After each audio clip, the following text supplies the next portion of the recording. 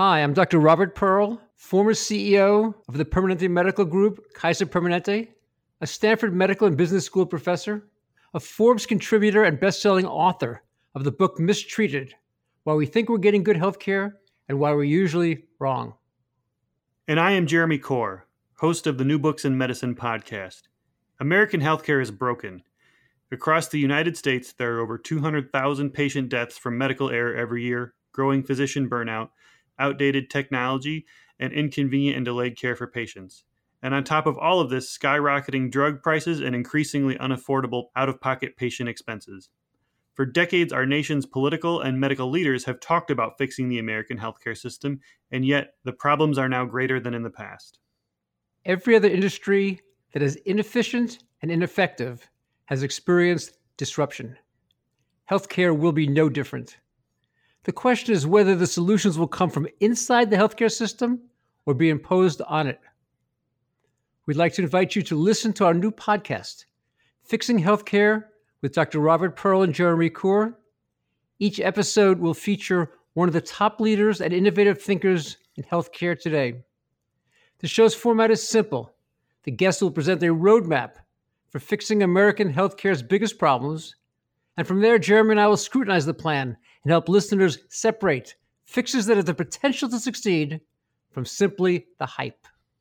Our goal is that everyone from healthcare consumers to political and medical leaders will find value in the discussions on our show. You may not agree with the different solutions offered, but you will never again conclude that nothing can be done. We hope you will join us. Please subscribe via iTunes or your favorite podcast software. For more information, visit our website at www.fixinghealthcarepodcast.com.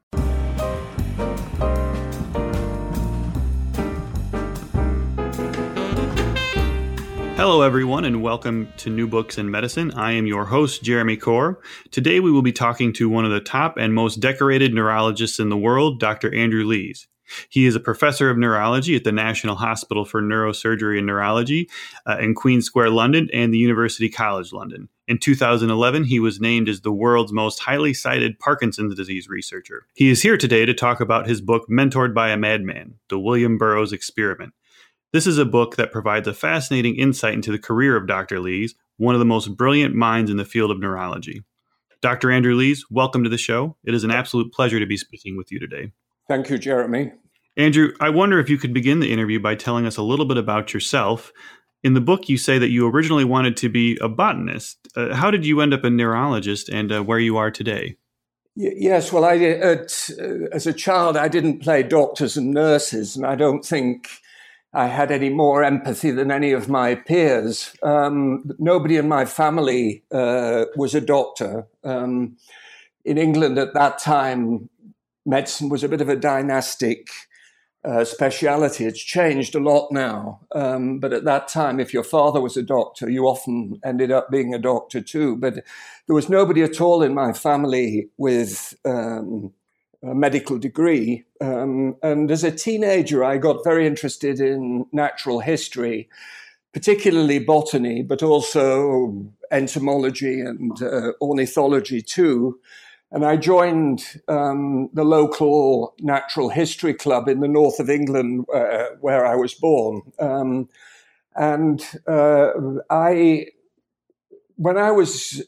parents at that time suggested that there wasn't much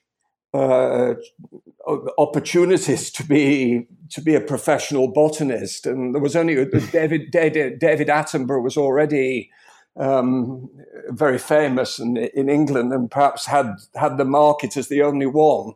So I think it was, although I resented the advice at the time, I think it was very wise advice. I think there may be more opportunities now for botanical research and botanical field work and so on than there was then. So they kind of gently nudged me towards medicine. And in my interview at the medical school in London, I was asked how I expressed it. I told them I was very interested in natural history, and they said, "How do you think that would help you to be a good doctor?" And at the time, of course, I said Many medicines come from plants, and the study of plants and materia medica was actually a speciality in the past that was part of the training of every medical student.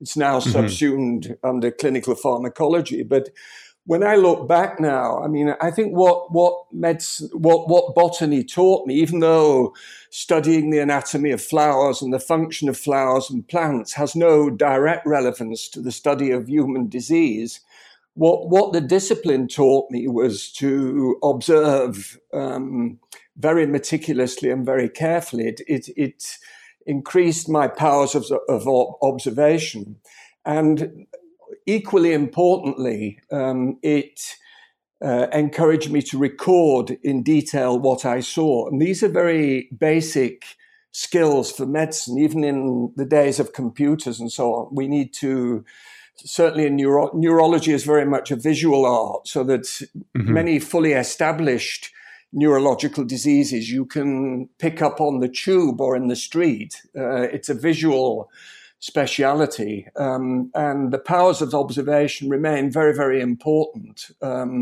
in eliciting physical signs. So I think that was the sort of connection. And of course, I mean, medicine is not medicine. I always think of medicine as a sort of intermediary. It's between art and science. It's really the art of healing is, of course, an art, but we depend very heavily on science for the understanding of mechanisms of disease. So an interest in natural history and biology fits nicely in the middle there. It's not hardcore science like physics and maths. Right. I love that you call healing an art. I think that's really neat.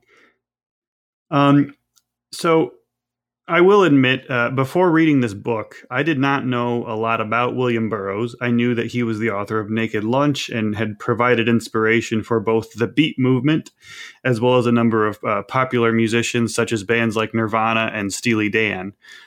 Seeing as how he is the inspiration for your book and has provided you with numerous other inspirations and intersections throughout your career, can you please tell us a bit about him?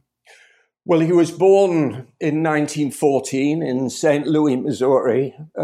He came from a well-to-do family. His grandfather had invented the first adding machine, so he certainly didn't come from a poor background. And despite his abuse of drugs throughout most of his life, he lived to be 83 and died in 1997.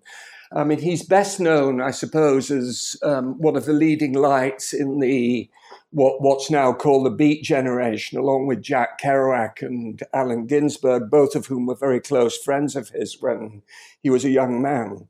But later in his life, he always divorced himself from that. He didn't accept that there was a Beat movement. He felt that, for example, those three individuals were very, very different in their outlook and their creative art. But that's how, of course, he's best remembered. And then in comparison, I would say even to Kerouac, and certainly compared with Ginsberg, he's lasted much longer. And part of that is because he was adopted as a prophet and a guru by the punks and the post-punk generation, so that his writing became a kind of message for a generation of musicians. And I think that has helped him to survive longer in the public awareness than perhaps, certainly compared with Ginsberg. I'm not saying Ginsberg isn't remembered, but I think Burroughs' ideas and his writing has certainly more to tell us about contemporary America and the rest of the world than perhaps Kerouac or Ginsberg. Can you please tell us what inspired you to write the book, and at the same time share some of the reservations you had about writing it as well? Well, it's a sort of dressed up memoir. I mean, I call it a fantasia, which is a bit of a literary conceit, because it really is a memoir. But most doctors memoirs are so dry and boring that I wanted to try and escape from that genre in a sense. But it is, and of course, I also wanted to write about myself. I've had a career where most doctors are not really encouraged to talk about themselves. We're taught to listen, but not to talk about ourselves, not just in a consultation, but in our publications. So that scientific writing is, of course, very dry. And it's not first person; it's third person. So I was quite keen as I came towards the end of my career to write a little bit about myself. And the other reason for writing really was that I was concerned about the direction that medical research is going, and disappointed, in fact, that despite 40 years of trying to find a cure for Parkinson's disease, I felt I'd failed. And I wanted to review, in a way, why I'd failed. Was it my fault? Was it the system's fault? Why haven't we made more progress in this group of very brutal neurodegenerative disorders, which include Parkinson's, Alzheimer's, Lou Gehrig's disease, and so on. So that was a kind of another reason for writing the book. So the book's really not about the art of healing, as I mentioned. I think that's another book for another time. Right. William Burroughs would have been a dreadful role model for anybody who wants to be a good doctor. In fact, one of his leading characters, Doc Benway in Naked Lunch, is the antithesis of good doctoring. And he wrote a lot about bad doctors and mad doctors in his writing. So, but where he helped me, he helped me in a number of ways. But I think throughout my career, the advice he gave me through his writings were very helpful in navigating the medical science, the bureaucracy and the control systems within medical science. So I think he can speak to people who are researchers much more than physicians, really. And my job is a divided job. I spend half my week seeing patients in consulting rooms and, trying to treat the sick. But the other half of the week has always been involved in trying to find new cures for Parkinson's disease. And it's that half of my professional life where I think Burroughs has been helpful to me. When and how did you first find out about Burroughs?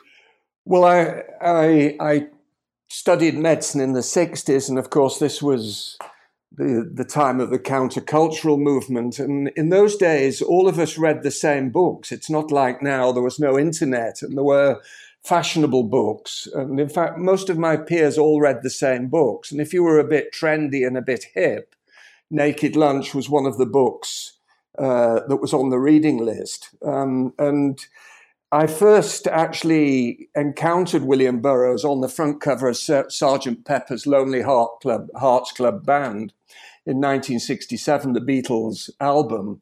And being a bit of an obsessive nerd, which probably augured well for my future career in neurology, unlike most of my friends, I actually wanted to know who all those people were on the front cover. And there is no key in Sgt. Pepper's to who is on the front cover, but I managed to go find a key. And one of the people, actually, I only recognized about 20% of the people on the front cover. And so one of the 80% I didn't recognize was William Burroughs, who was simply described as a writer at that time. And it wasn't until 2 years later that at a time of actual I was having great difficulty with continuing my medical studies. I was quite disillusioned. Some of the things I was seeing in the hospital, I found quite shocking. Some of the things we were expected to do, I rebelled a little bit against. And it was at that point that I was actually given Naked Lunch by a friend to read. And I entered into a sort of metaphorical Faustian bargain with William Burroughs after I'd read Naked Lunch. And he said to me, provided you listen to what I have to say, I'll let you complete your medical studies. Of course, this is metaphorical. Of course, it's not. Right. It didn't actually happen. But so I stuck to. There was a real danger at that time that I could have flunked my exams and given up medicine. So I see him as a kind of savior, really, in a curious sort of way. So that I got through my exams. And I did try and keep my bargain. So since then, over the next 30 years, I've read Naked Lunch several times, and I've read really virtually the whole Burroughs canon. And there's quite an extensive literature. He wrote many books other than Naked Lunch, a lot of essays. And of course, in his later life, he became quite a public performer. He was a great reader with his St. Louis drawl, and he would read at not just at universities but at literary and pop festivals, and was adopted by a younger generation. So there's a lot for people who don't know about Burroughs and want to be introduced to him. Maybe one way of getting introduced to him is to go on YouTube, first of all, and look at the many readings and interviews that are available there. You mentioned earlier Burroughs had an interesting view of and relationship with doctors.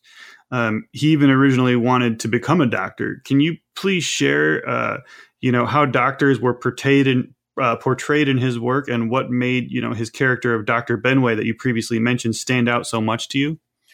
Yeah, well, he read English literature at Harvard, but I don't think he attended many of the lectures. He was one of these students who made his own curriculum up. So he was academic. I mean, he was very well read, but he read a lot of anthropology and a lot of magic while he was at Harvard. And when he left Harvard, he also did a postgraduate course at Columbia in anthropology and remained, I think, very interested in anthropology throughout his life, which is often an intro into medicine, so that we do a brief course of anthropology as part of our medical degrees.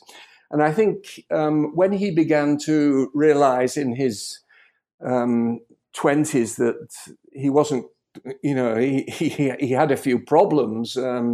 Remember, he was homosexual at a time when homosexuality was a criminal offense in the United States.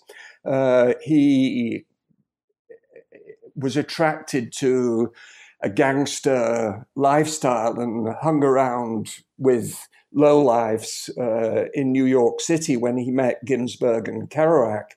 And it was around that time that he started to have psychoanalysis, which he had on and off for about 10 years. And about that time, he toyed with the idea himself of becoming a psychiatrist. And I can't remember exactly what it was, but there was one thing at high school that he'd not passed, which was at that time mandatory to do medical studies in the United States. And he couldn't be bothered to go back and do it. But he discovered that while he was traveling in Europe, that you could enroll for a medical degree in Vienna. And this was just before World War II, without this particular qualification. So he did actually enroll as a medical student at the University of Vienna, but he developed, I don't think he was doing very well anyway, but he developed appendicitis, and then he never went back. So, but I think then throughout his life, in a way, he saw himself as he had a very conflicted and ambiguous relationship with doctors. In a sense, he saw himself as a doctor to his friends, his close friends. And many of, Kerouac and Ginsberg, for example, were quite a bit younger than him. And he was a kind of avuncular therapeutic father figure for many of them. But his contacts with doctors were generally traumatic. So he had all this psychoanalysis, all of which he concluded was absolutely useless. many different therapists in New York and Chicago. He also had contact with the kind of doctors who push prescriptions. So, he came to see the doctor-patient relationship a bit like the pusher-junkie relationship, that these doctors were just prescribing him dope for money and were not really taking any interest in his substance dependence. So he had quite a bad experience. He encountered bad doctors, I think, early on, or at least doctors that couldn't do much to help him. And I think he then came to see doctors as a representative of control figures. And of course we are. I mean, like the police, in a sense, we are members of the establishment. So I think he vented some of his spleen relating to control and society control on doctors. He saw doctors as people who carried on the system, in that sense. And I think that explains partly his characterization of Benway. There are many other figures, but Benway's the best one. He writes a lot about different doctors. Benway, of course, I mean, one of the things that Burroughs was very frightened of was mind control. I mean, you remember that this was a period of lobotomies and electric shocks, and people with homosexuality were being treated with some of these very invasive psychiatric treatments, aversive therapy, and so on. But Burroughs was terrified of mind control. Paradoxically, people said that he would have made a very good member of the CIA if he'd been offered a job in the CIA, because he had a kind of spooky exterior to him. But he was at the same time very frightened of any form of control. And I think that led him to portray Benway as an unscrupulous, sadistic medical scientist who did experiments on his patients without consent. Right. So I expect you're wondering how somebody like this could be a mentor by medical research. So he seems, and of course this was many people have been surprised that I've had William Burroughs as a virtual mentor. In fact, I'm one of the few people who've never met him. He was like most of the Beat generation. He was incredibly open and very sociable. So if you were to knock on his door and as a complete stranger, he would let you in and he would talk to you. He was a very courteous person in that sense, a bit withdrawn and remote and silent. But the number of people I've met since I wrote the book who have actually met him is enormous. So he certainly was not somebody who hid himself away and just hung around with junkies. He was very open in that sense.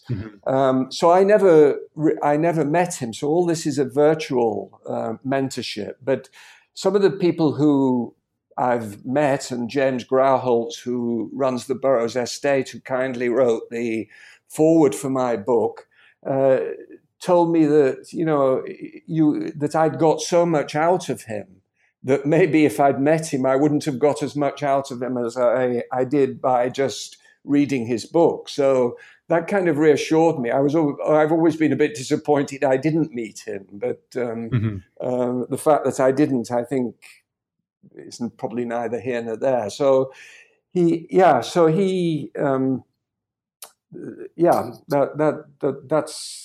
kind of how I met him, through an indirect way. Right.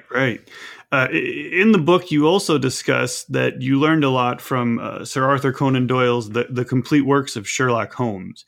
You even said that the Baker Street Sleuth's method of crime detection proved far greater value to you than anything you read in Lord Brain's Diseases of the Nervous System. Can you please explain this for us?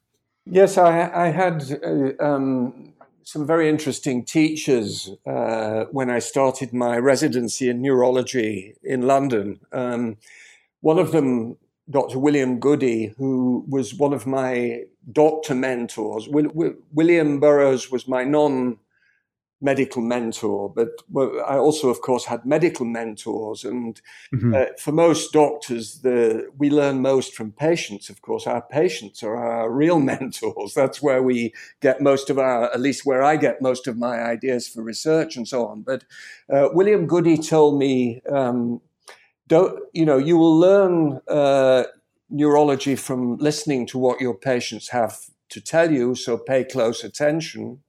And don't bother to read any textbooks of neurology. But what I would recommend is that you read Marcel Proust, À la recherche du temps perdu, and the complete works of Sherlock Holmes. Well, it took me a lot of time to finish Proust. In fact, I only finished Proust about 10 years ago. But looking back on Proust, I think Proust is a kind of neuroscientist. And for anybody, of course, his father was a doctor, and he mingled very much through his own medical illnesses with the great neurologists of Paris in the 19th century. But if you want to know about memory, and particularly involuntary memory, you can learn a great deal from Proust. And I think also out of that, I began to learn that I could learn about medicine much more from original descriptions of disease, many of which were 19th century, and some of which actually occurred in novels rather than in medical learned textbooks, than I could by modern textbooks. The descriptions seem to be more vivid and more alive. So that was the Proust advice. Now, the Sherlock Holmes was an easier recommendation from my teacher in the sense that I'd read much of Sherlock Holmes before he was recommended to me, as many young people in England do. And each generation of young people seem to rediscover Sherlock Holmes. And as you know, he's very popular now, partly through the television series of Benedict Cumberbatch and Robert Downey. But he's survived. And of course, he didn't live. Sherlock Holmes didn't live. So he's a fictional character of Arthur Conan Doyle, who was a physician. Whereas many of the heroes of that era, David Livingstone, the British explorer and so on, are all forgotten. Young people have forgotten those great heroes of Victorian times, but Sherlock Holmes lives on. And Sherlock Holmes, the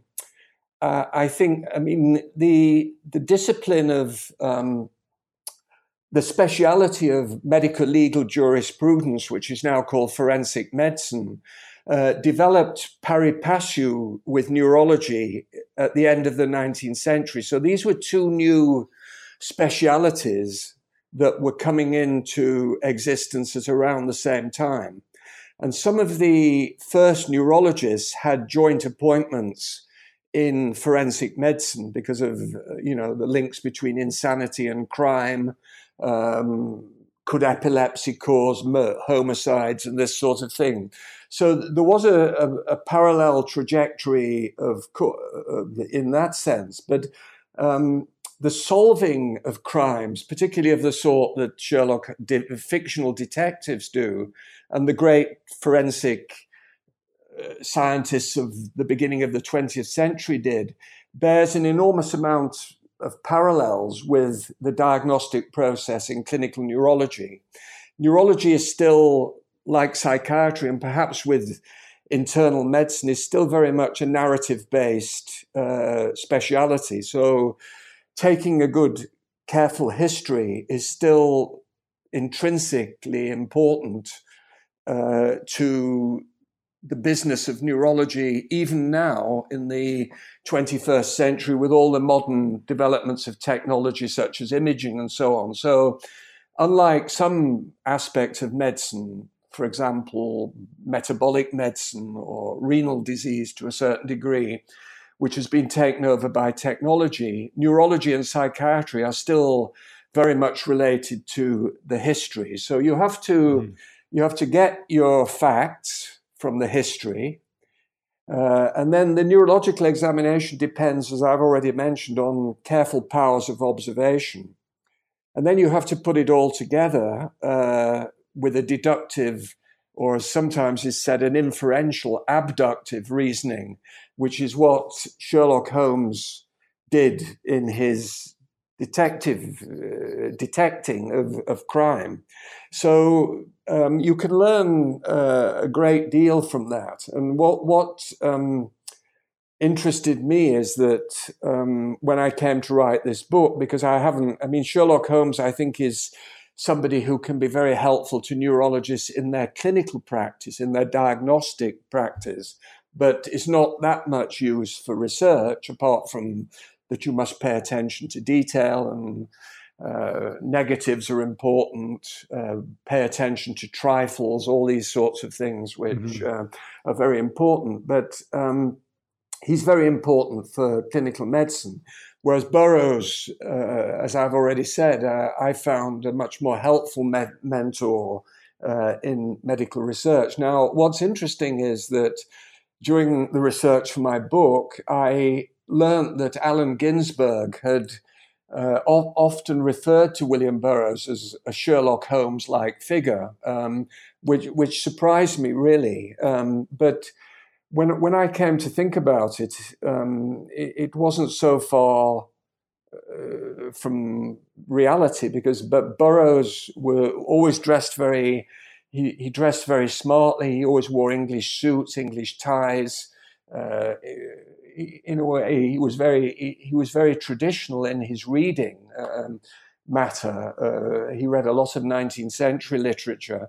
He carried a gun, which Sherlock Holmes always carried a weapon. He was a misogynist, as Sherlock Holmes was. And he was quite scientific in his way of thinking, so that he, for example, in the 60s, when he became friendly with Timothy Leary, he accused Timothy Leary of being very, very unscientific, which of course was true. And Burroughs's writings about what I consider his self-experimentation with psychedelic drugs and other drugs, recreational drugs, was always very objective in a sense. It was almost as if he was using his own brain as a kind of petri dish to study the effects of these drugs on mind and consciousness.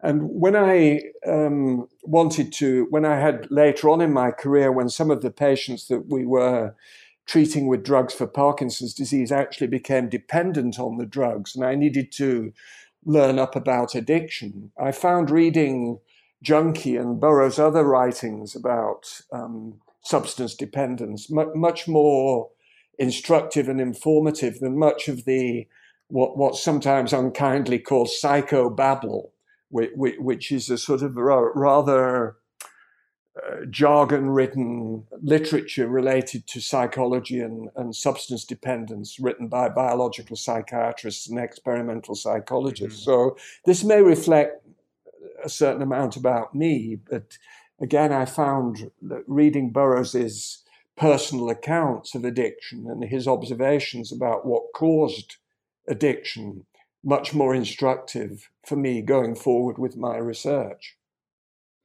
So you're world famous for your contributions to Parkinson's research. Can you please share with us a bit about L-DOPA, what it is, when you first heard of L-DOPA as a treatment for Parkinson's, and how your early work with it inspired you to focus your career on Parkinson's research and treatment? Well, I was fortunate in the 60s was the era of neurochemistry for brain disease. And of course, this backed on to the real change away from psychoanalysis and Freud, so that brain neurochemistry was shedding light, or was thought to be shedding light, on most mental illness as well as neurological illness. So, for example, around that time, it was felt that serotonin deficiency was an important factor in causing depression. Dopamine excess was considered to be important in the causation of schizophrenia. And in particular, dopamine deficiency was found to be a very important cause for Parkinson's disease. And in the mid-60s, the first really effective treatment for Parkinson's disease became available, which was L-DOPA, which is a a naturally occurring amino acid found in beans, which gets across the blood-brain barrier where it's converted into dopamine. So it's a sort of top-up for the deficient dopamine in the brain. You can't give dopamine itself because dopamine doesn't get across the blood-brain barrier. It's all destroyed in peripheral tissue. So you have to use this kind of Trojan horse approach. And I was very fortunate in that I was one of the very first British doctors to be able to use L-Dopa. I was a very young intern at that time. And the effects were really, I mean, this is an overhyped word now, but the effects were really miraculous. I mean, people who had been given a death sentence of Parkinson's disease, who were confined to wheelchairs, unable to move or speak, were literally reawakened and resurrected with L-Dopa. So it was the idea that a disease that had rotted your brain could be corrected by an amino acid was really quite revolutionary at that time. And of course, this was the exciting area to be in. So it's a bit like molecular biology today. So this is where many young neurologists were drawn into that, including myself. And at that time, we felt we'd crack everything. You know, we thought we'd have a chemical replacement for Alzheimer's disease, which hasn't proved to be the case. We thought we'd crack Lou Gehrig's disease. We haven't managed to do that. And 50 years on, as I come to the end of my career, I'm still telling patients that L-Dopa is the best treatment for Parkinson's disease. So in that sense, when I compare my career with, for example, cardiologists where there have been amazing transformations of care in cardiology, or even in AIDS, or even in oncology, we've not done a very good job. So, you know, I have patients now coming to see me who say, "Oh, Professor Lees, you treated my father and he had Parkinson's disease with L-Dopa. Surely you've got something better than L-Dopa to offer me." And we haven't, in all honesty. So, you know, this in a sense has been a disappointment, but I think it's important to say that this is a very, very effective drug. So the bar is very high. So to get a drug better than L-Dopa is quite difficult. And I think that's, of course, one of the reasons why we haven't made more progress, is because compared with other diseases like multiple sclerosis, Alzheimer's, and so on, the bar is very high. We have a very, very good treatment, which people with Alzheimer's, if we could offer something similar to people with Alzheimer's disease and multiple sclerosis, it would really transform their lives. So it is a very effective treatment, but it's not a cure, and people get complications from the treatment, and the disease continues to get slowly worse. So it's not stopping the disease progressing; it's controlling and masking the symptoms. Right. L-Dopa seemed to be, you know, as you said, an almost miraculous treatment for Parkinson's, but it did come with some downsides as well, such as the on-off switch patients experience while using the drug. This caused you to research both Deprenyl and bromocriptine as treatments for Parkinson's as well. Can you please tell us a bit about your journey with researching those two drugs? Yes. These were the first adjuvant treatments that were introduced into clinical practice to help us alongside L-Dopa. I should say that although I was fortunate in that both of them, I was still a very young researcher and a young doctor, and I was fortunate in that both were translated into clinical practice. You know, many of the young doctors working today do research on drugs which never come through into clinical practice. There's a massive dropout, so that less than 20% of drugs that are in the pipeline and which are tested on patients never get into clinical practice. So I was really lucky that both the first two drugs I tried, that's to say bromocriptine and Deprenyl, before they were available clinically, actually came into clinical practice. So bromocriptine is a drug which structurally is very like LSD, which is interesting. And it was marketed by Sandoz. And it was at Sandoz where Albert Hofmann,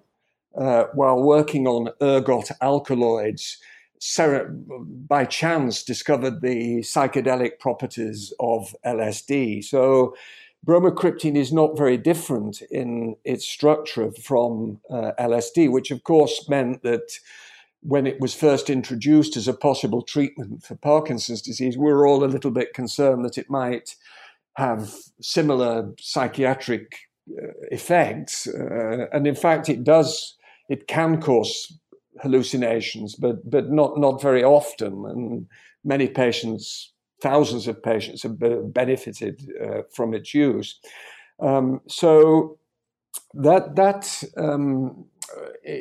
I think, apart from trialing it and developing experience in doing clinical trials, I think that also helped me in the sense that I realized that there was quite a lot of interplay between psychopharmacology and the treatment of mental illness and the treatment of Parkinson's disease. And LSD actually is, everybody knows about its effect on serotonin. So it's a powerful stimulator of serotonin receptors, but it also stimulates dopamine receptors too. So in theory, in small doses, LSD might actually be an interesting trial drug to consider even now for Parkinson's disease. But we use this very similar drug called bromocriptine. Now, the lessons I learned from the other drug, Deprenyl, which is a monoamine oxidase inhibitor, that these drugs had been used in depression, non-selective monoamine oxidase inhibitors, but they'd fallen out of favor because they had a lot of side effects, particularly a thing called a cheese effect, which is if you eat foods containing tyramine, including cheese, you would get catastrophic rises in blood pressure. So that psychiatrists, although they were very effective in helping people with depression, had become wary of using them, and newer drugs had become available. But this group of drugs breaks down, prevents the breakdown of dopamine in the brain, so that if you haven't got enough dopamine, you can enhance what you've got left by using monoamine oxidase inhibitors. And Deprenyl was the first of a new type of monoamine oxidase inhibitor, a selective type that you could use safely without dietary restriction and also without in combination with L-DOPA therapy. So we were the very, very first people to test it. And one of my colleagues from the chemistry department smuggled some white powder through Heathrow Airport in a plastic bag in his raincoat. I mean, can you imagine doing that today? I mean, this was in the 70s. And I mean, he could have been arrested, I suppose. And it's just to kind of paint the picture a little bit for younger people listening to this of how different the 70s and 80s were as a milieu for doing research than today. We had enormous freedom and self-experimentation was encouraged. And the first thing we did was take this stuff ourselves. I mean, this was not considered to be bravado or cavalier. This was considered a very ethical thing to do. You know, there was a new compound. We didn't quite know what it was or what it would do to people. And in those days, it was encouraged, you know, to do it in controlled situations, obviously, but to test it on yourself. So Burroughs, of course, helped me with that because he was the arch self-experimenter. And he spoke to me and said, you must test this on yourself. Don't believe what anybody else is telling you about this. You must test it yourself. So those were different lessons I learned from those two different drugs that we were amongst the earliest investigators to go on to test in patients with Parkinson's disease. Burroughs had lifelong issues with substance abuse. At one point, his parents sent him to England for treatment for his synthetic opioid addiction. He came under the care of a Dr. Dent, a practitioner who had gained a reputation for treatment of chronic anxiety and alcohol dependence. Can you please discuss this with us and talk about Burroughs' experience with apomorphine, as well as what inspired you to test apomorphine as a treatment for Parkinson's? Yes, but Burroughs had learnt somewhere along the line, probably from a friend, while he was in Tangiers in the Interzone, and badly hooked on synthetic opioids. And I think in risk of his life, quite frankly, I think he realized he was in trouble. That there was and he'd already tried the dope farm in Lexington, Kentucky, and found it useless. And he'd tried many detox approaches in different parts of the world without success. But he'd heard about John Dent, who was a private physician working in London using apomorphine. Now, apomorphine had despite the name, it's not a narcotic, although it is synthesized from morphine. So you mix morphine with hydrochloric acid, and you get apomorphine. But in contrast to morphine, it doesn't have narcotic properties. And it had been used for many years as an aversive emetic in medicine, so that in people who had poisoned themselves, it was used to make them vomit to get rid of the poison.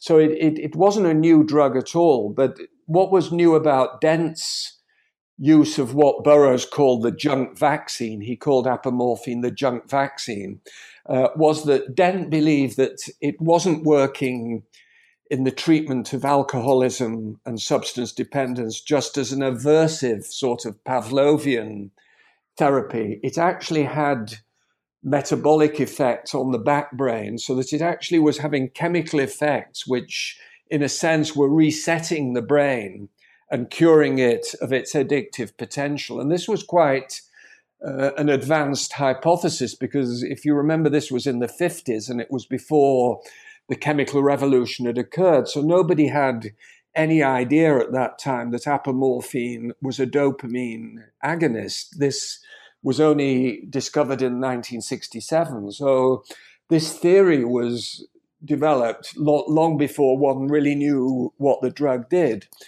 And Burroughs went to see Dent. He was admitted to a clinic in London, and he responded very well. He came off junk. He stayed off junk for a while. He relapsed briefly once and was re-treated with apomorphine briefly, so he needed a top-up course. And he became a rather dubious champion for apomorphine in the States, raging against the Narcotics Bureau, raging against Lexington, Kentucky, saying that nobody was prepared to do trials with apomorphine, which he considered to be by far and away the most effective treatment for substance dependence. At that time, apomorphine was considered a Schedule II drug in the States, which means that it's a drug with strong addictive potential, although actually the evidence that it can be addictive is negligible. So I think that and it's no longer a Schedule II drug, it's been recategorized, but I think that held it back. When and perhaps Burroughs championing it also held it back, because people really didn't pay much attention to junkies at that point, at least in the scientific world. They were felt to be rather unreliable in what they had to say. But in contrast to all the other doctors, or to use Burroughs' word, he used to call doctors croakers. He got on incredibly well with Dent. They were both very interested in Mayan civilizations. They talked about control systems. but Dent was anti-establishment too, and could see the iniquities and the control systems within medicine and in the drug companies as well, but also within the establishment of medicine. And they hit it off, and they got on very, very well with one another.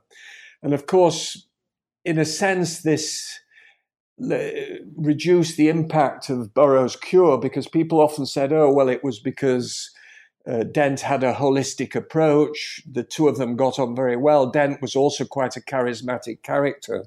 And they attributed much of his success in treating alcoholics to his complementary therapy, if you like, in addition to the apomorphine. But and the use of apomorphine, which was already restricted to a few mavericks throughout Europe, gradually dwindled away. And this was really quite surprising to me, because as its use dwindled away, the evidence that it might be an interesting treatment to re-examine, not just in Parkinson's disease, but also in substance dependence and addiction, was growing and growing. So, for example, by the 80s, it was well established that dopamine systems controlled pleasure and reward pathways.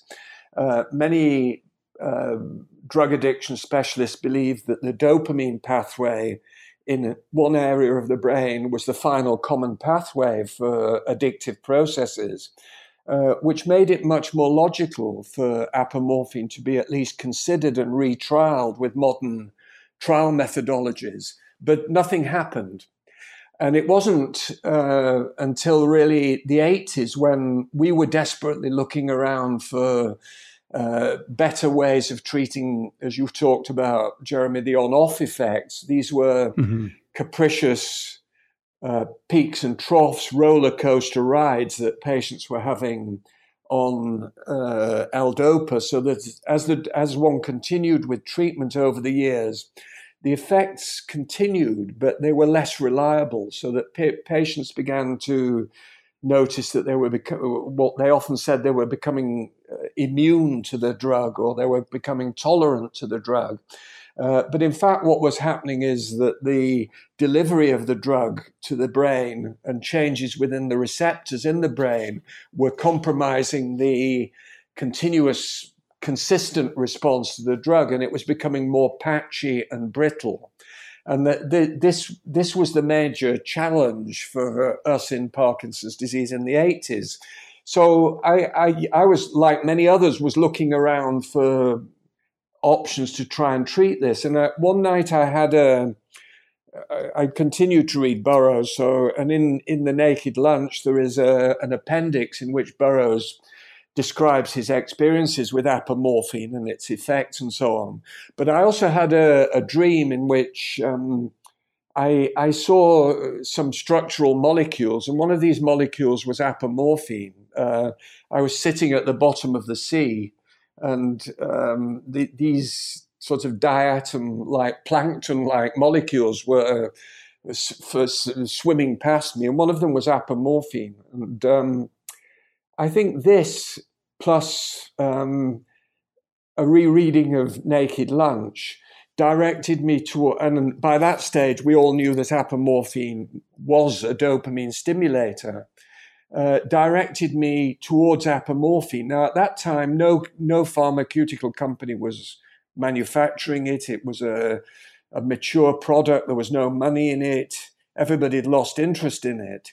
But I decided to pursue it, and I thank Burroughs for that, because looking back now on my career, which has been a reasonably good one, as you kindly mentioned in your introduction, the thing I'm most proud of is the reintroduction of apomorphine into clinical practice, because this is the only thing I've done which has had a direct impact on patients' welfare and well-being. It's transformed the lives of hundreds of patients by helping to correct the on-off effect. And Burroughs deserves a footnote of recognition for that. And I suppose, in a sense, that was another reason I wanted to write the book, just to to recognize his contribution to that. Burroughs at one point traveled to the Amazon and experimented with the hallucinogen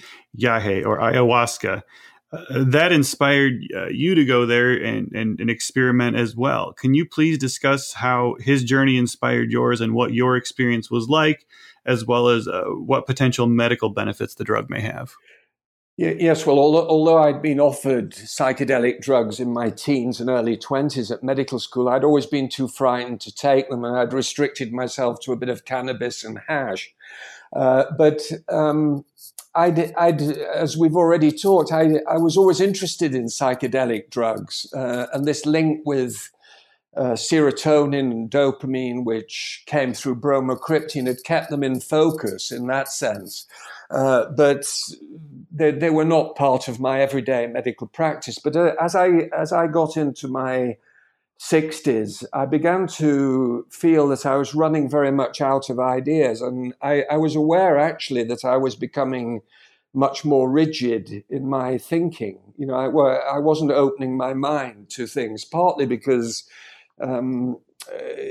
Parkinson's, the literature in Parkinson's was so all-embracing, and it was taking me more and more time to just keep up to date with that, that I wasn't, I felt I was beginning to think I hadn't got anything else new to contribute. So I think it was on that background that when I went to a medical conference in Colombia, and visited Leticia, which is in the Colombian Amazon, and had the opportunity to, with a friend, to experience, to be offered ayahuasca, that I decided that I might take it. Now, of course, it's very fashionable to do it now, and there's plane loads of people going down from Silicon Valley to Iquitos to do it. Right. So I kind of feel almost ashamed to talk about it because it's become so naff. You know, everybody's doing it now. I can imagine they'll be serving it in Starbucks soon. But the links with, you know, actually that, you know, I'm keep sidetracking a little, but, you know, the links between psychedelics and Silicon Valley is a fascinating story. Of course, Steve Jobs came out and talked about the importance of LSD to him. But there is the beginning of Silicon Valley is very linked up with psychedelic use in San Francisco in the 60s, if you research it. But that's a story anyway for a different day. So anyway, I think I feel that I had a positive experience with ayahuasca or yahe, which, as you say, Burroughs took when he was a young man.